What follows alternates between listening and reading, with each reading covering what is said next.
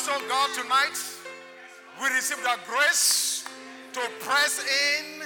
We receive that grace to trust you wholly, completely in the name of Jesus. We receive that grace now and we say thank you. Thank you for the grace to trust you in Jesus' name. Hallelujah. Oh, hallelujah. Blessed be Lord God. Amen. Amen. Amen and amen. You may take your seats. Praise God. Oh, yes. Oh, yes. For the grace to trust you more and more. That's all we need, folks. I'm telling you, praise God. Hallelujah. You are welcome tonight to day 2 of this journey on justification by grace through faith. Tonight we're going to go on a little faster track because there's much to cover. Amen. So if you have your Bibles, go with me to Galatians chapter 2. Galatians chapter 2. We're going to begin to read from verse 11. And then we're going to just dive right in. And so last night I told you there were 3 key things, 3 pillars in communicating effectively in order to persuade. Number 1 is the ethos, which relates to the life of the messenger. Number 2 is the logos, which relates to the content or the message that's being carried. And number 3 is the pathos, which relates to the passion of delivery. And then on Sunday, I prepared you that there were 3 major themes in the book of Galatians. Theme number 1 is law versus grace. Theme number 2 is the flesh versus the spirit. And theme number 3 is bondage versus freedom. So tonight we are going to take on the very first theme, which is law versus grace. Amen. And this is the logos portion of Paul's message. So last night we saw the ethos, his lifestyle, and the pathos, the passion of his delivery. So tonight we get into the logos, the content of the message to the Galatian church. Galatians chapter 2, beginning to read from verse 11. Now, when Peter had come to Antioch, I withstood him to his face, because he was to be blamed. Go on to verse 16. For before certain men came from James, he would eat with the Gentiles. But when they came, he withdrew and separated from them, fearing those who were of the circumcision. And the rest of the Jews also played the hypocrite with him, so that even Barnabas was carried away with their hypocrisy. But when I saw that they were not straightforward about the truth of the gospel, I said to Peter before them all, if you, being a Jew, live in the manner of Gentiles and not as Jews, why do you compel Gentiles to live as Jews? We who are Jews by nature are not sinners of the Gentiles, knowing that a man is not justified by the works of the law, but by faith in Jesus Christ. Even we have believed in Christ Jesus, that we might be justified by faith in Christ and not by the works of the law. For by the works of the law, no flesh shall be glorified. Amen? So tonight we are going to begin to take on this first major theme, which is the theme that talks about law versus grace. In John 1:17, the Bible says the law came to us through Moses, but that grace and truth came through the Lord Jesus Christ. So then let's just take a moment to define the law, because you hear this word thrown around a lot. Law, law, law. You're under the law, you're not under the law, and so forth and so on. So what does it mean when you hear the law? The law was a system of demands that God placed on man's performance or behavior. This system used rules, statutes, ordinances, principles, and precept to guide the choices and behavior primarily of Israel. Let me say that one more time. The law is a system of demands that God placed on man's performance or behavior, and it used rules, statutes, ordinances, principles, and precepts to guide the choices and behavior of mankind, and in particular Israel. That is very, very important. That is very, very important. Amen? Now, we must say that the law is not discredited. It's important I say this. It is not despised nor disregarded.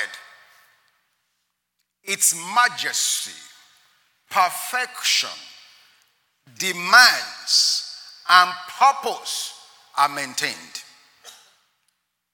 Are you guys hearing me? Good. Pastor Abike is bringing your pizza in a minute. Just take your time. Praise God.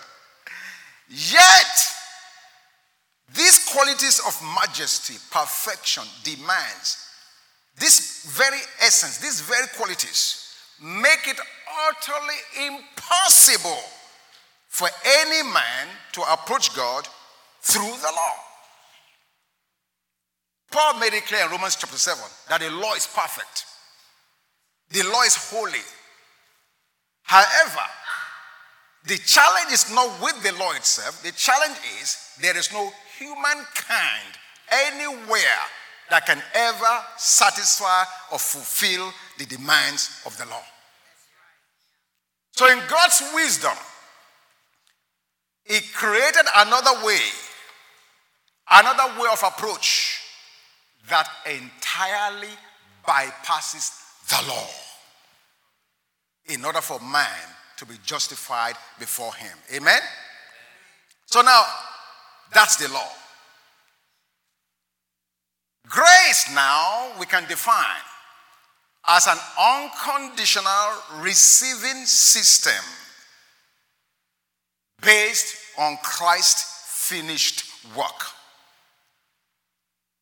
Grace is God's unconditional receiving system based on Christ's finished work. This is very, very important. It's not just a receiving system. Yes, it is a receiving system, but it is based on Christ's finished work. Now, while there were glimpses of grace shown to us in the scriptures all through the Old Testament, glimpses of it. The Bible talks about how Noah found grace in the sight of God. Amen? There were glimpses of grace all through scriptures.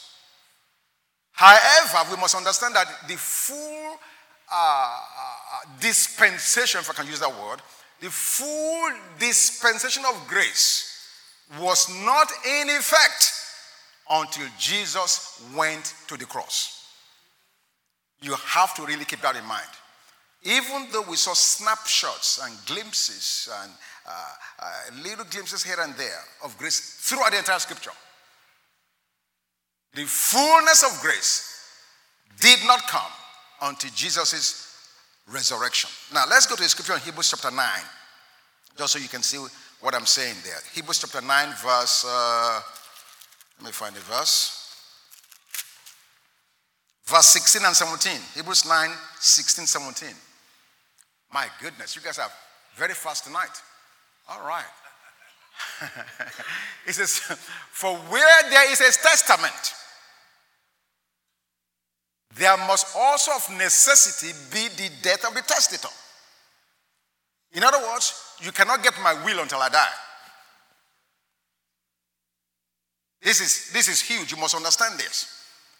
If you're going to put on this new paradigm of grace, you must understand when it came and all of the accompanying things that go along with it. Verse 17 says, for a testament is in force after men are dead. since it has no power at all while the testator lives. My wife and I will have a will. We have a will. The will is put away right now. None of my kids or grandkids can come and say, give me what's in your will. Nobody will listen to them. Why is that? I'm still alive.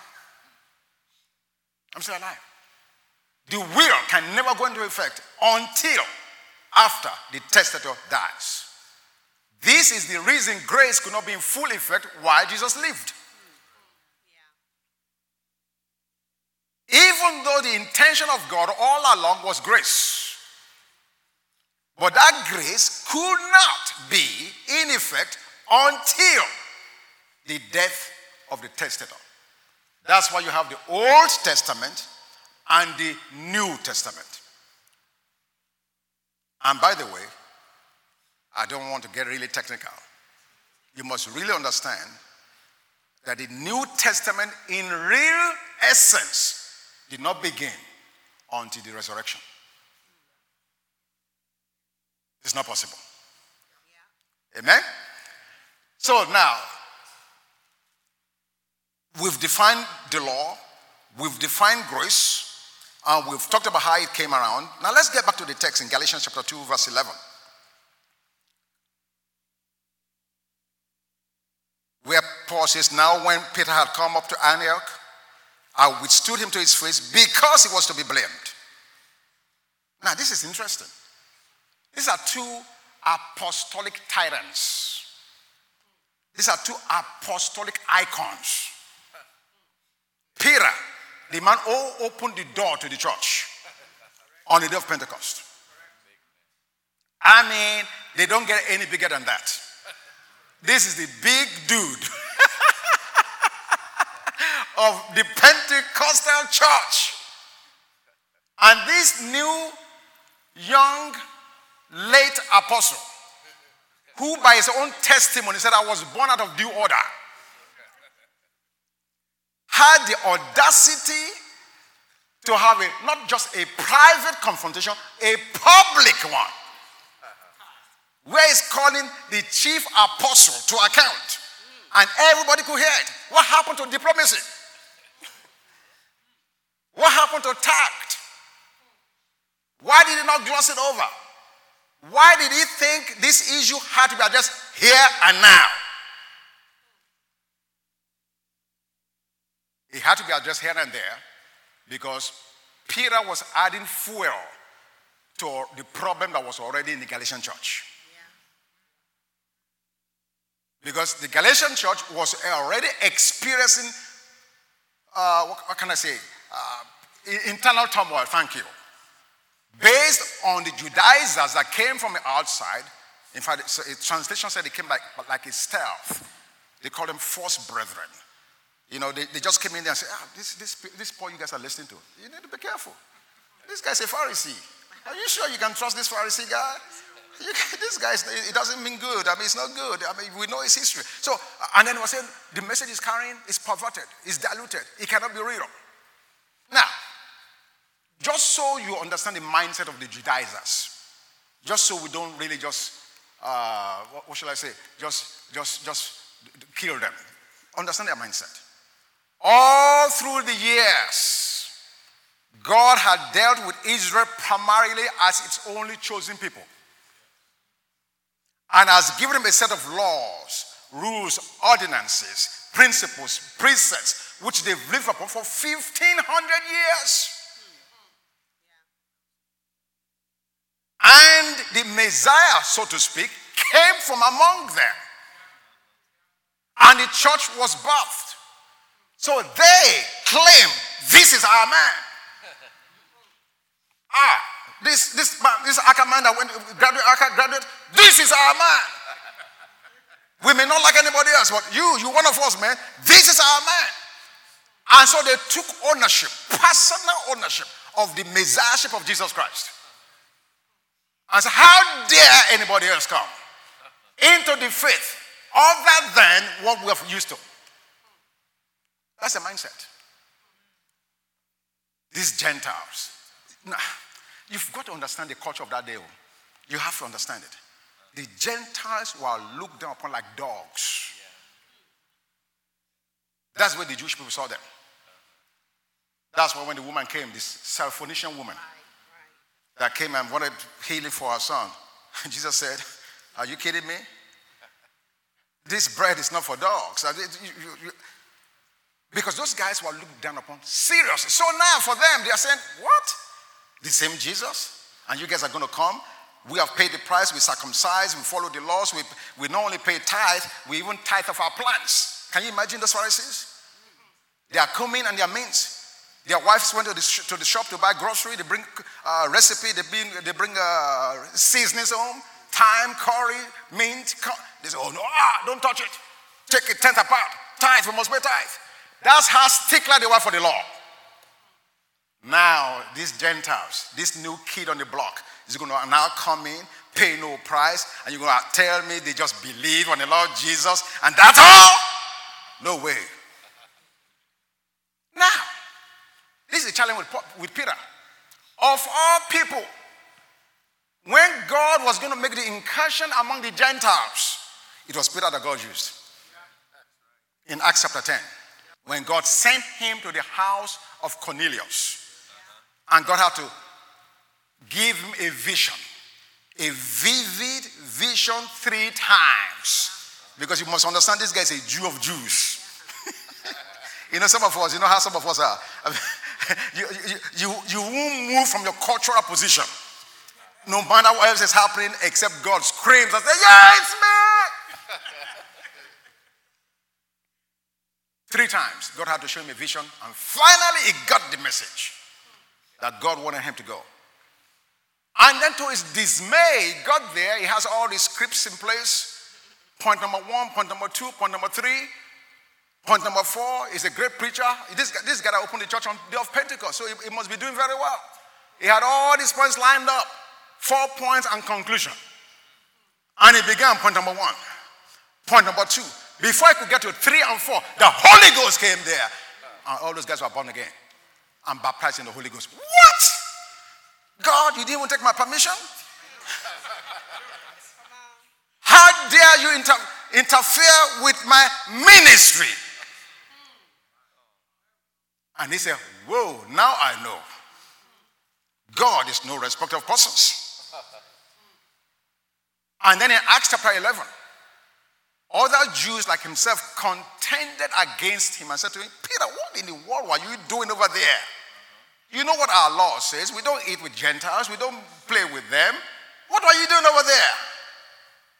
And he explained how God convinced him through 3 visions, took him there, and began to preach, and how they were baptized in the Holy Ghost like they were at the beginning.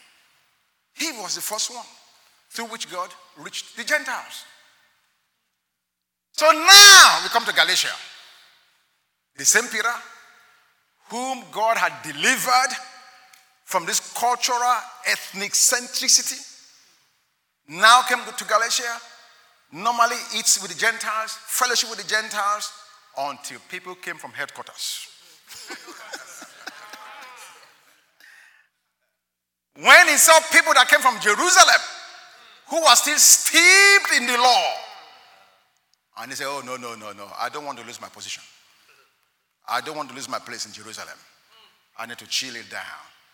And the Bible said he separated himself from those Gentiles.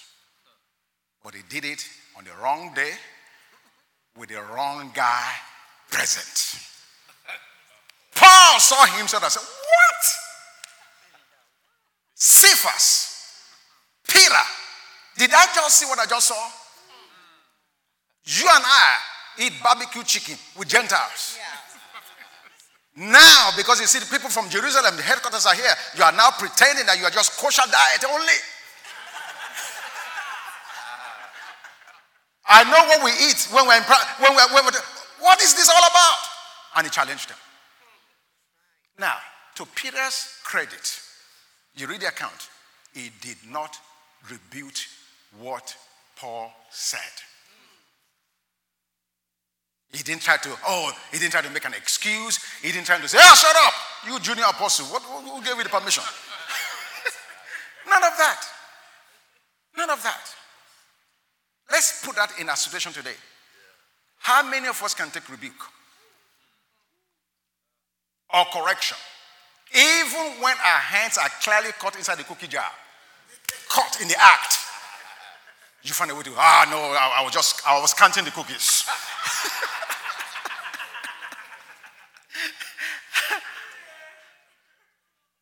So we must give Peter some credit. He did not fight it. He knew what was wrong. And he took it like a big man. And later on in 2 Peter, Peter now wrote about Paul. And said, this man is a tough man. Wrote some hard things. But the word is the word. Yes. Amen? So now, this is how this second chapter progressed on. And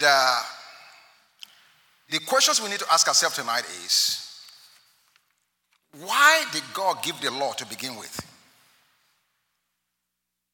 Why is he setting it aside? What purpose did it serve? Now, I'm not going to answer those questions tonight. I'll answer them as we go later on. But let me just suffice it to say this. Let me just give us 2 or 3 scriptures. Romans 10:4. Romans 10:4. And 1 Timothy chapter 1, verses 8 through 11. Romans 10:4. Thank you. Let's just cut through the chase. For Christ is the end of the law for righteousness to everyone that believes. So if you believe, what the scripture is saying to you is, Christ has become the end of the law for you. He said to us in his earthly ministry, he did not come to destroy the law, but to fulfill it. Now, this is important. God is not changing his holy demands. God is not changing the demand of justice for sin. No. None of that has changed. The only thing that's changed is the fact that God has found satisfaction through what Jesus did. He fulfilled it perfectly, and in so doing, he now represents us. Instead of me and you performing the law now, God is saying, Jesus has performed it, and I'm going to give you credit on the basis of what Jesus did if you believe. Now, let's look at 1 Timothy chapter 1, verse 8 through 11. Look at what it says. But we know that the law is good if one uses it lawfully. Verse 9. Now, I like how this one started. Knowing this. Can you guys say that with me? Say, knowing this. Let's do it like RJ did on Sunday. Increment in decibel. Knowing this. Knowing this. Knowing this. Knowing this. I want to make sure you guys are awake. This is important. To start a sentence by saying, knowing this. That the law is not made for a righteous person. Now, how many righteous persons are here tonight? Okay. Yeah. The law is not made for a righteous person.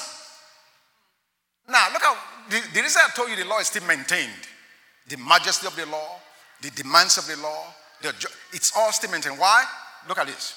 But for the lawless, do we still have lawless people? Absolutely. The law is for them. For the insubordinate, for the ungodly, and for sinners, for the unholy and profane, for murderers of fathers and murderers of mothers, for manslayers, for fornicators, for sodomites, for kidnappers, for liars, for perjurers, and if there's any other thing that is contrary to what? Sound doctrine. That's why the law is not going away. You need the law for all those category of people. But go back to verse 9 again, because I want to make sure you remember this. Knowing this, that the law is not made for a righteous person. Okay. Let's move on. Let's move on. Now, we're talking about law versus grace. There are two big questions, or shall I say objections, to the grace issue that Paul addressed in this passage. Two huge ones.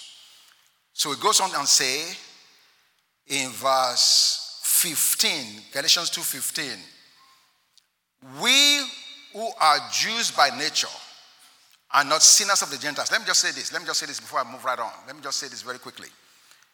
One of the reasons for which Paul did not give Peter a break and he had to call him to account is because he was aware that people around were watching him. People were watching him.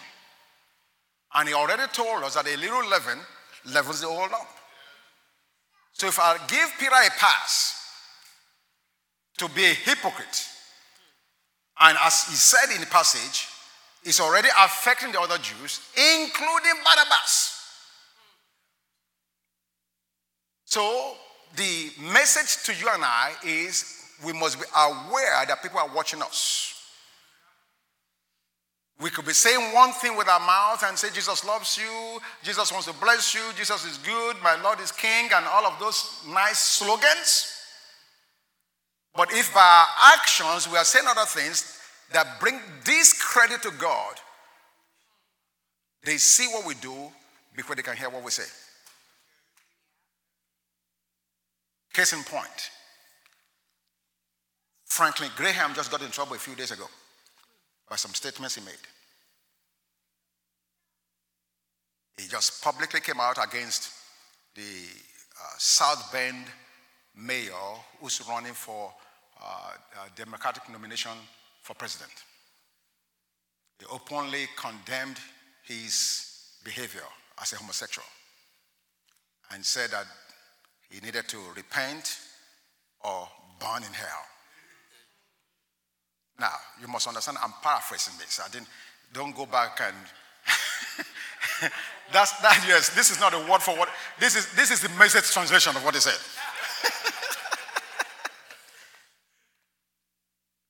Now, if he said that and was consistent with that same thinking in other situations, maybe it will not be terribly, terribly bad. But when the president, Donald Trump, had the issue with the pornography woman, Stormy Daniels, is that her name?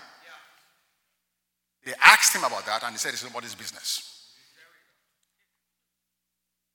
He said that's the guy's private life. So this is what I'm saying. You cannot have a double standard. No, you can't have one that is good when the tables are on this side and then create another standard when the table is on the other side. The world is going to call you out on that. And they did. They called him out on it. So he had to come back with another statement, trying to dress it up. But the damage was done. Damage was done. So be careful. People are not only listening to what you're saying, they're watching what you're doing. And as the representatives and ambassadors of Christ, we must understand that. Amen? Now, so let's go back to that verse 15, Galatians 2:15. So we who are Jews by nature are not sinners of the Gentiles, knowing that a man is not justified by the works of the law, but by faith in Christ, in Jesus Christ. Even we have believed in Christ Jesus, that we might be justified by faith in Christ and not by the works of the law. For by the works of the law no man shall be justified. Okay, what is he saying there? He's saying that he acknowledges the fact that God gave the law to the Jews, and he now goes on to play like the devil's advocate with the Judaizers, with the issue on the ground. And the first objection those guys had is what he's addressing, which is, how can my works or my performance or my self-effort fail to have an effect on my ultimate destiny? Legitimate question. are you going to tell me that as a believer who operates under the law, meaning my performance, my self-effort, my willingness to do things to please God, to win God's favor, and you are going to tell me now, Paul, you apostle born out of due order, that this does not count for something? That's the first objection to grace. That you're going to just take away my accomplishments and all my effort and all the performance and all the credentials that you're just going to wipe that off? That does not count? That's the first objection. Let's go to Matthew chapter 7. You're going to wipe off my efforts? Are you saying it doesn't matter how I live? Really? Matthew chapter 7.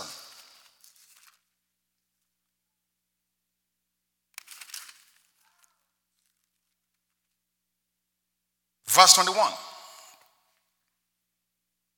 Matthew chapter 7, verse 21. Not everyone who says to me, Lord, Lord, shall enter the kingdom of heaven, but he who does the will of my Father in heaven. Verses 22 and 23. Many will say to me in that day, Lord, Lord, have we not prophesied in your name, cast out demons in your name, and done many wonders in your name? Notice the word done, which means thank you. I accomplished something. I did something. And then I will declare to them, I never knew you. Depart from me, you who practice lawlessness. Are you kidding me? I cast out demons. First of all, watch this. It didn't say I tried to cast it out. It said you actually did. You did not fail in the effort. He acknowledged you prophesied in his name, and it came to pass. In other words, oh God, I cannot stand before God and say, you know what, I gave 11 prophecies. Go and check it, God. All of them came to pass. I cast out 91 people. I cast out demons out of 91 people. That's an accomplishment. That should count for something. And not to talk of all the other things you may have done. The end result is, get out of here. I don't even know you. You're not part of me. We are going somewhere tonight. How about Luke chapter 15? Luke chapter 15. The objection is, are you saying my efforts don't count towards my ultimate destiny? Luke chapter 15. We're familiar with this story. Let's begin from verse 11, I believe it is. Thank you. You got it. This is where we miss this story most times. Look at what it says. Then he said, a certain what? Man had 2 sons. Now, the story will be different if it said 2 sons had a father. You guys are not hearing me. Are you guys still hungry? He said, a certain man had 2 sons. He did not say 2 sons had a particular father.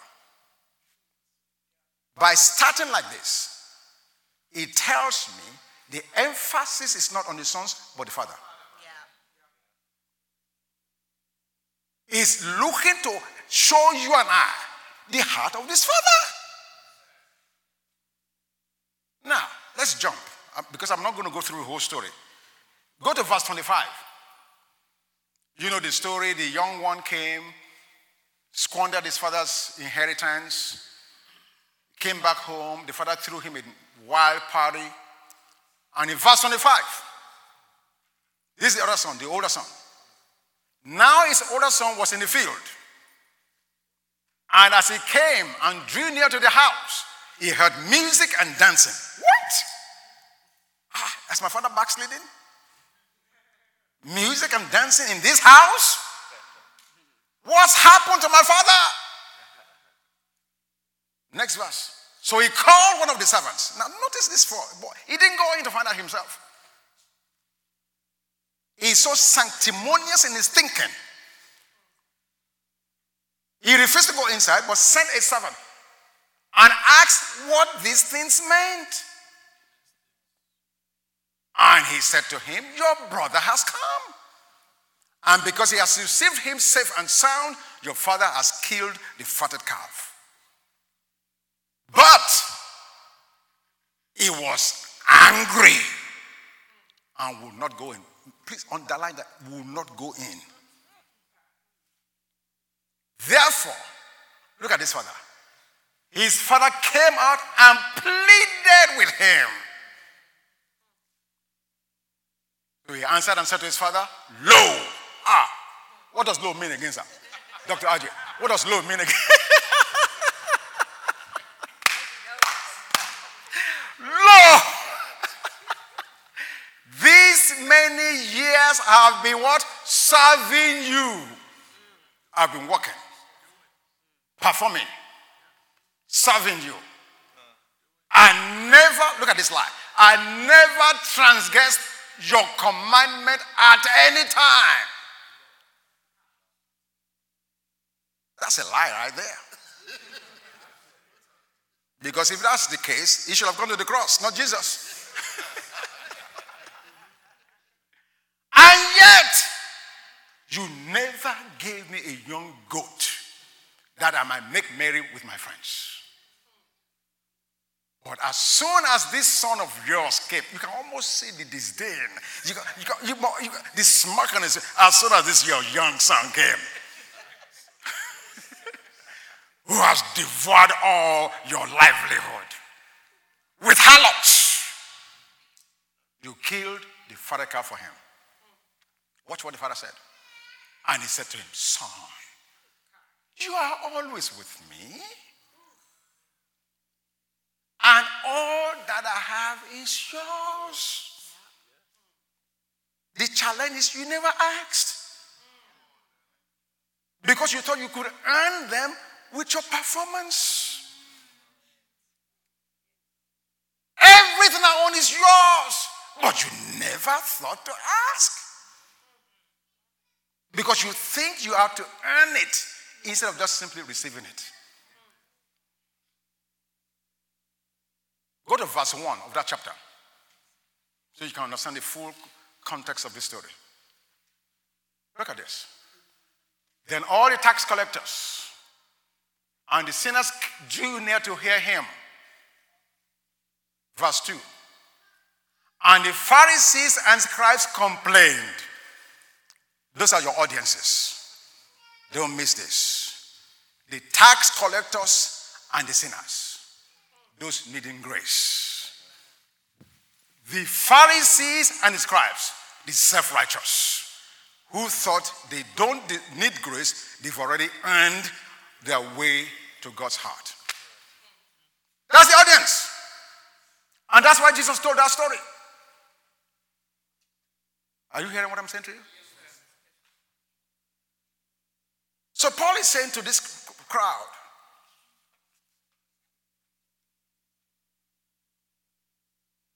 you are not going to get into God's good books through your works. Now, let's answer the question. Are you saying it doesn't matter how I live? Absolutely not. It matters a great deal how you live. It does matter how you live. But then you hear people say, grace is unfair and offensive.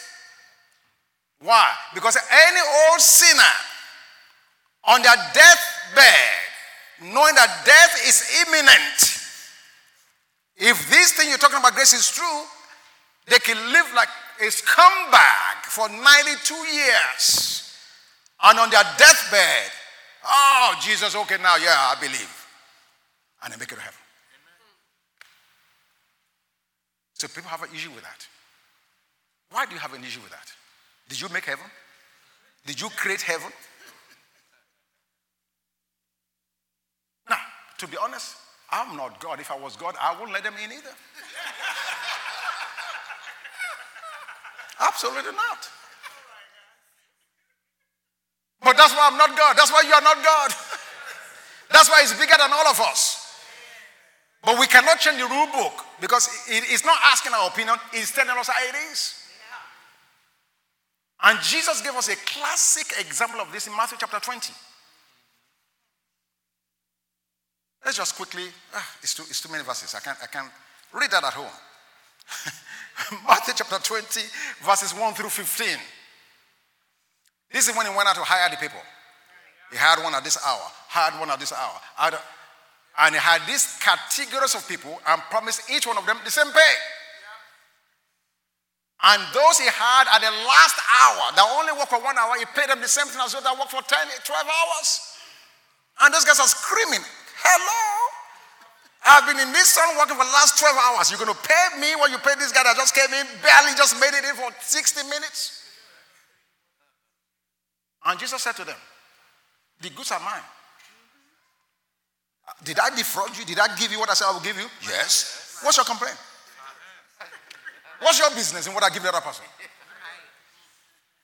That's where we are. We should be screaming, thanking God that grace is unfair. When you understand what was coming to you.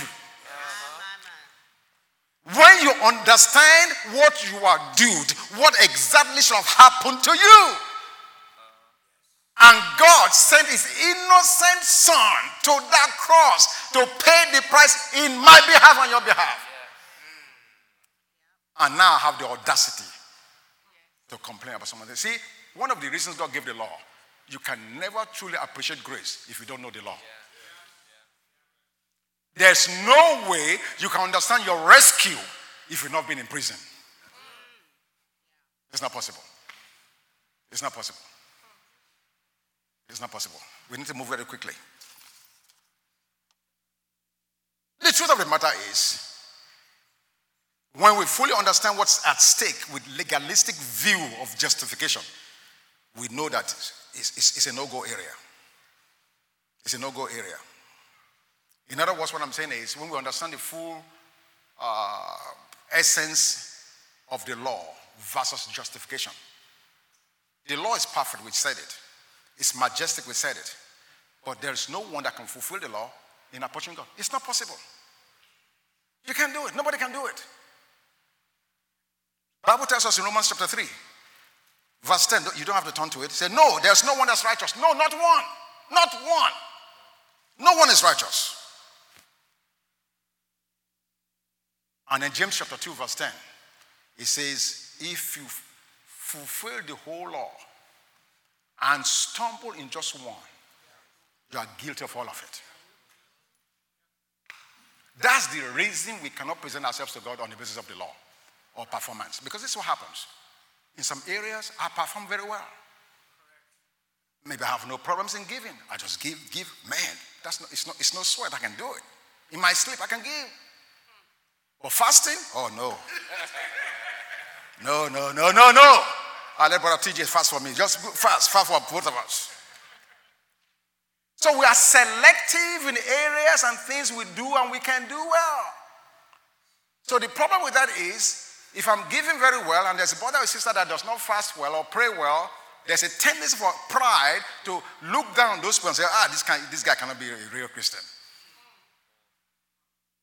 But when we understand that God nullifies all of that, none of that counts. It becomes a leveler. We understand that A is a leveler. Okay, very quickly. Objection number 2. I've got to move on.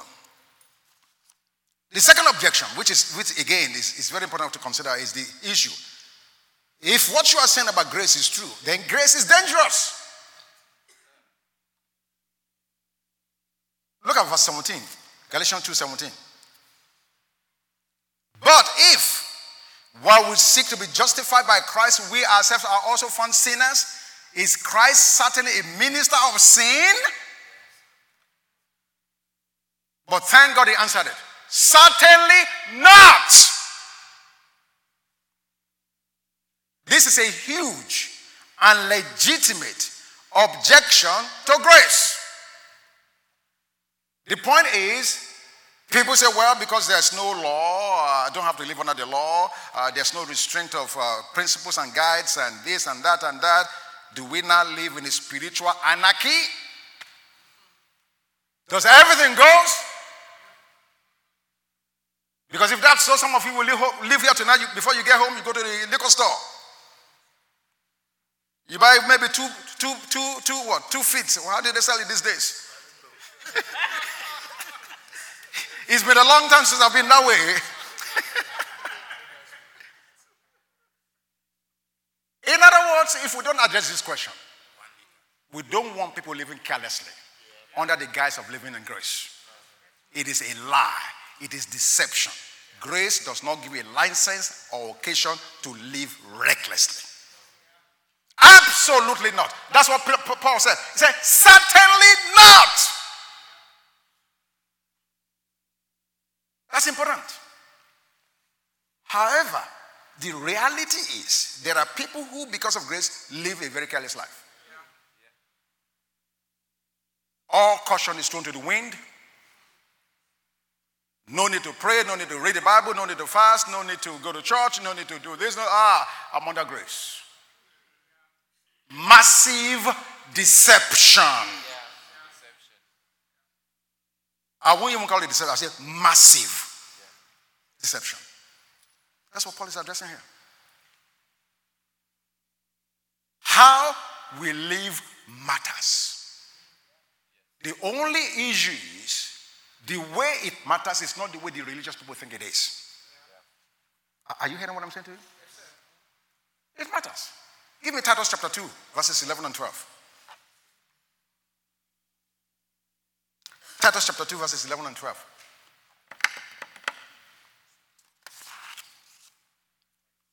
Titus chapter 2, verses 11 and 12. Thank you.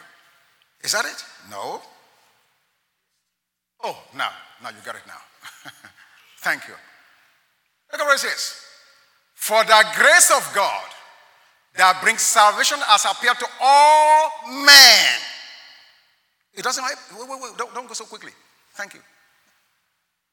Many of us read that and just stop. We just stop right there. But that's not true. That is massive deception to read 2:11 and just stop. Because verse 12 comes after 11. Give me verse 12 now. Teaching us that. So grace not only rescues you, grace not only redeems you, brings you into adoption, brings you into a place of acceptability, but it doesn't leave you there. It teaches us. What does it teach us? That denying ungodliness and worldly lust. So it tells you what you don't have any business doing. Then it tells you we should live soberly. I mean, look at this. This is so complete. This is a package deal. He said we should live soberly, righteously, godly. When? In heaven? Oh, no. Are you guys sure about that? Is that in heaven we should do this? In this present age. Like when you leave these doors and going home. God expects you to be righteous to your wife, to your husband, to your children, to your co-workers, to your business partners. Now notice what he says. Oh my God, I don't have time to really milk this. He didn't say you should be right. He said you should be righteous. Huge difference. My business partner may have a proposal on the table that I don't like. God is not asking me to be right. He's just saying, "Bank, be righteous." Your wife, your husband, your children may do things that are not right. You may get into debate or argument or conversation. He's not asking you to be right, to win the debate. No. Under grace, you are not trying to win the debate. You are trying to be righteous. Oh, let me give an example. Here is Jesus, the Lamb of God, coming to be baptized by John the Baptist. And John sees him and says, are you kidding me? Me to baptize my creator? No way. I am not about to do this. I am lower than you, and therefore I cannot baptize you. That's paraphrase. Jesus looks at him. Okay, I hear your argument.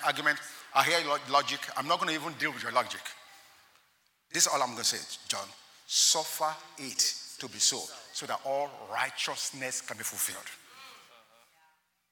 Positionally, you are right in your argument. You are lower than me, and therefore, you are not expected to baptize me. How can a creature baptize the creator? In your argument, you are right. But this is not about argument now. It's about righteousness. John 7:24. Judge not according to appearance, but judge righteous judgment. Huge. So grace teaches us to live righteously, godly in this present age. Now when you get to heaven, you don't need it in heaven. This is where we need to show off our colors. The light of God that's in us. So,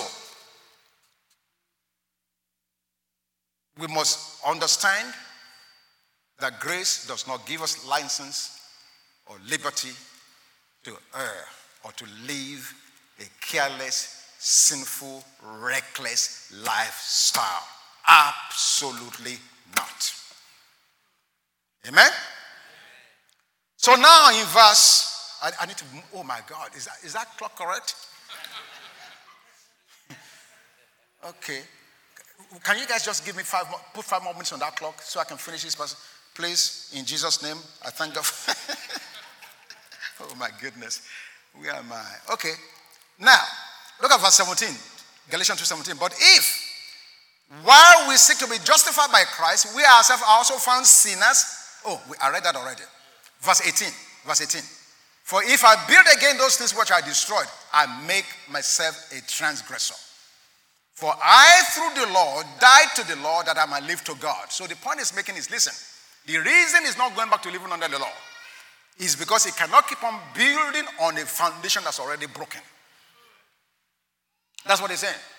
Verses 18 and 19. He's saying he's not going back under the law because it will be like building on a foundation that is broken. Why? The law never has the effect of making anyone better. Never. It was not designed to make you better. It was only designed to show your faults. When you see the speed limit on the road, 35 miles an hour, you break it, the law just says, yes, this is it. It reveals to the policeman you're driving beyond the speed limit. It was never intended to get you to be a better driver. Now, as we bring it to a close tonight, how do we reconcile these things? Law versus grace. If I can't live under the law, or I should not live under the law, and I should live under grace, how does that work out? What does that mean? Paul answered for us. Galatians chapter 2, verse 20. He said, I have been crucified with Christ. It is no longer I who live, but Christ lives in me. And the life which I now live in the flesh, I live by the faith of the Son of God, who loved me and gave himself for me. Ooh. Please, Grace, give me that verse in the Message translation. Watch what it says. Thank you very much. Look at what it says. Christ's life showed me how and enabled me to do it. I identified myself completely with him. Indeed, I have been crucified with Christ. My ego is no longer central. It is no longer important that I appear righteous before you. There's more. Is that all? No, mine is different.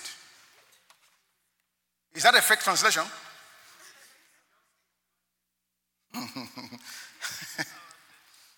Let me see here.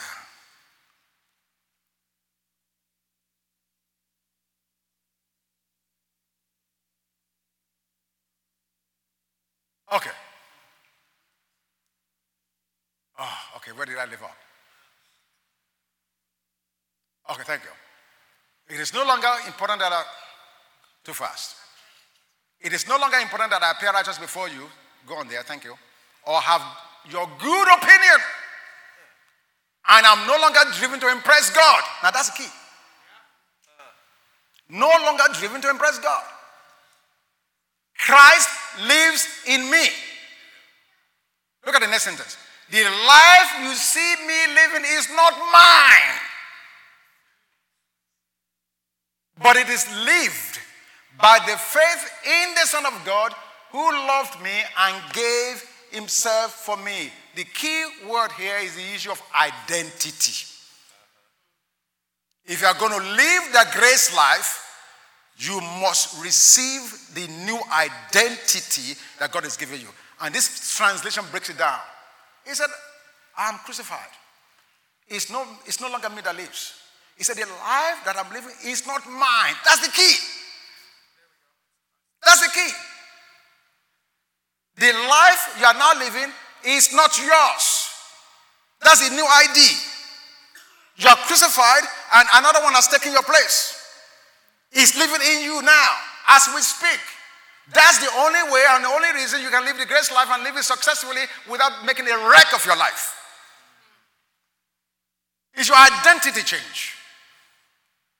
God is not come to try to make you and I better. He come to make us new. 2 Corinthians 5:17. If any man be in Christ, it's a new creation. Old things are passed away. Behold, all things are become new. That's the issue. We are new persons. And you can only move and do and respond to God on the basis of your newness and your new identity. Huge. But how do you do that? By faith. That's why this whole passage is called justification by grace through faith. That's why I said the life I now live, I live through the faith of the Son of God that loves me and gave himself for me. This new ID, you must live by faith. This new identity, you must live by faith. That's the only way you can reconcile living under grace and not be overtaken by the law. Now, very quickly, let me just show you.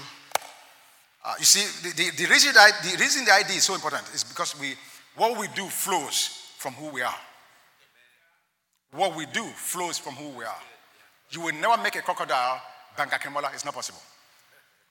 You can pray all you want. A crocodile will be a crocodile forever. Can never be anything else. What we do flows from who we are. And a life that pleases God is a response to God's love and gratitude for his mercy upon us. Amen? That's what Paul is talking about in Romans 12, verses 1 and 2. Now, in closing, give me the overhead now. Let me show you two irreconcilable ways of approach to God. There you have it right there. This is two ways to approach God. On the left, or my left, you have the approach of law, which is works. On the right, you have approach of grace, which is faith. Okay? So under works, you believe, you obey, and thankfully you are accepted. That's living a parole life. I'm going to explain that in a minute. On the right, a life of grace through faith. You believe. You are accepted because you believe. And because you are accepted, your desire is to please God and obey him. Do you see the difference? Under works, you are obeying in order to be accepted. That's what we saw in Luke 15, the elder son.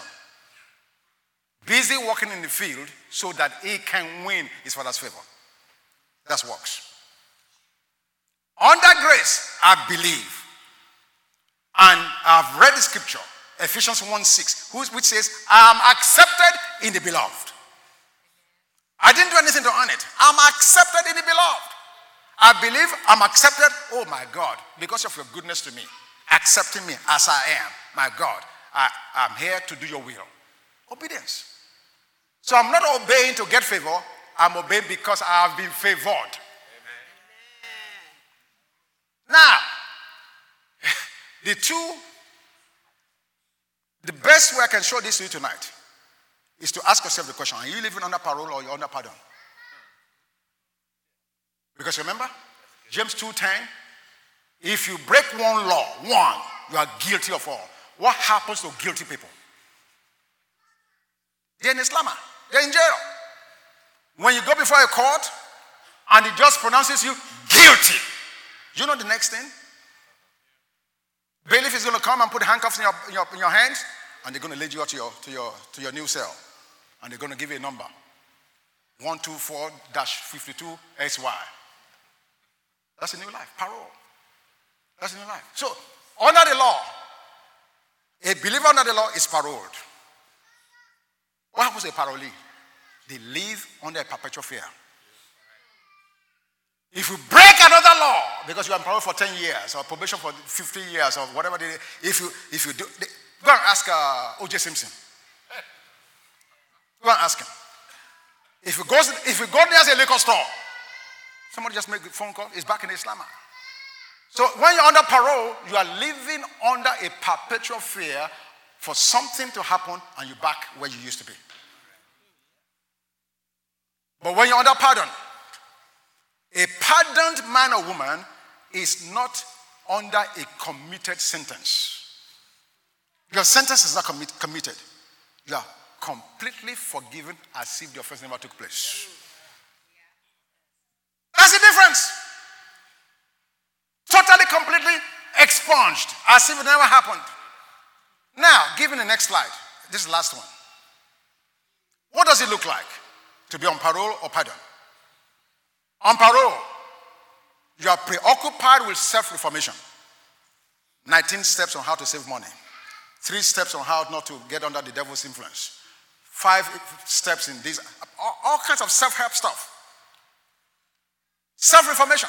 Do-it-yourself religion. Number 2, fear. Man, I wonder.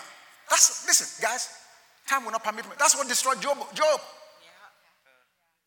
His kids had not even sinned, but he was just afraid. Hey, these guys are out tonight again. They are out late. I wonder what they're doing. Oh, let me go get a lamb and sacrifice. Oh, let me go get another ram and sacrifice. What's driving him? Fear. Fear. Why? It's under parole. As a believer that's under pardon, your issue is regeneration. And God provided that for you. And out of that comes what? Gratitude. Grateful for God delivering me, God rescuing me, God giving me acceptability, God giving me favor. Amen? You're not worried about going out there messing up. Because you are not sin-focused, you are Christ-focused.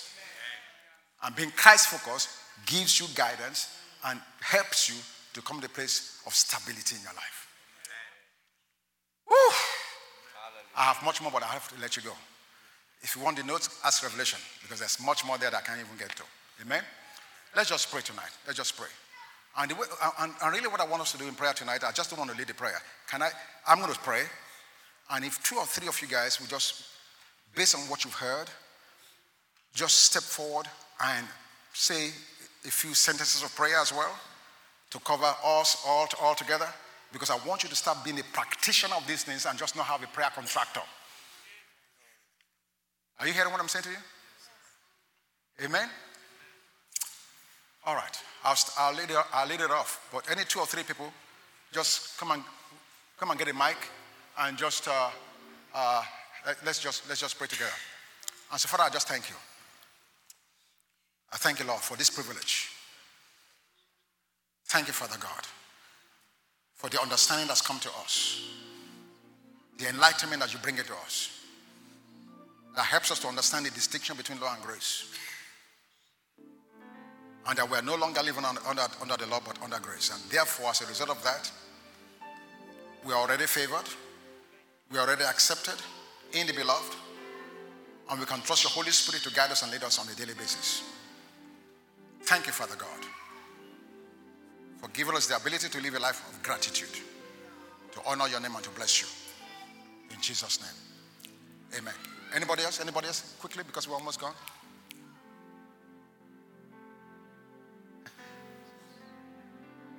Yeah, Donita wants to pray. Thank you. Thank you, thank you, thank you, thank you, thank you. If there's anybody else, just come up right after her. Don't wait for me to have to get you. Thank you. Yeah, it's on. It's on. Dear Heavenly Father, Yes. I just honor you and I thank you, Father God. I thank you because your love Yes. knows no end. Yes. I just thank you, Father God, because no matter who or what we are, Father God, we are always in your thoughts. Yes. You go to, you never cease, Father, to get our attention, no matter if we believe or if we don't, Father. I just thank you, dear Father, for just this gathering. I thank you, dear Father, for the equipment Yes. of our minds and our spirits, Father. And I just pray, dear Father, that we'll really take heed to what we're hearing, Father God, and be doers of this word, Father. I just pray, dear Father, that you would just lift up any weeds or any hindrances, any distraction, Father God, and just allow us to come into the fold that you are calling us to come into. I just thank you right now, in Jesus' name.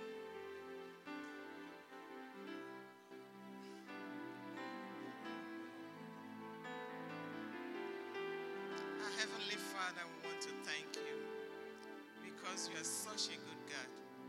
Thank you, Father, Lord, for what you've done for us, Almighty God.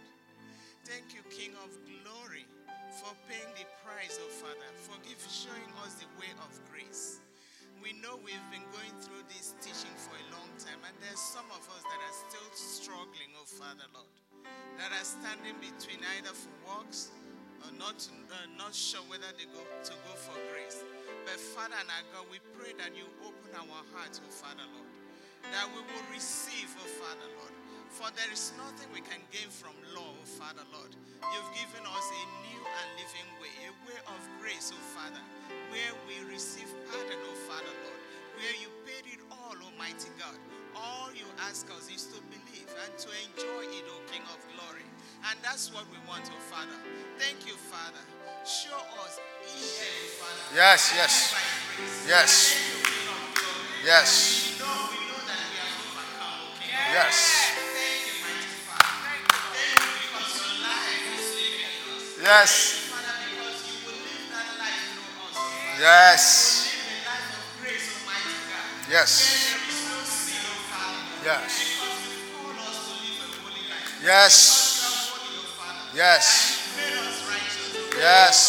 What else can we ask for? Yes. Thank you, King of Glory. Yes. Thank you for this teaching, oh Father. Yes. We pray for more grace for the pastor, Almighty God. Thank you. And we pray, Father, Lord, for a spirit of understanding for all of us. Yes. Show, Father, for those that have not been able to come, that you make it possible for them. Yes. So that they will partake of this blessing. Yes.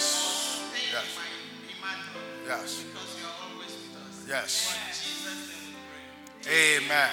And so, good night, and we'll see you tomorrow night in Jesus' name.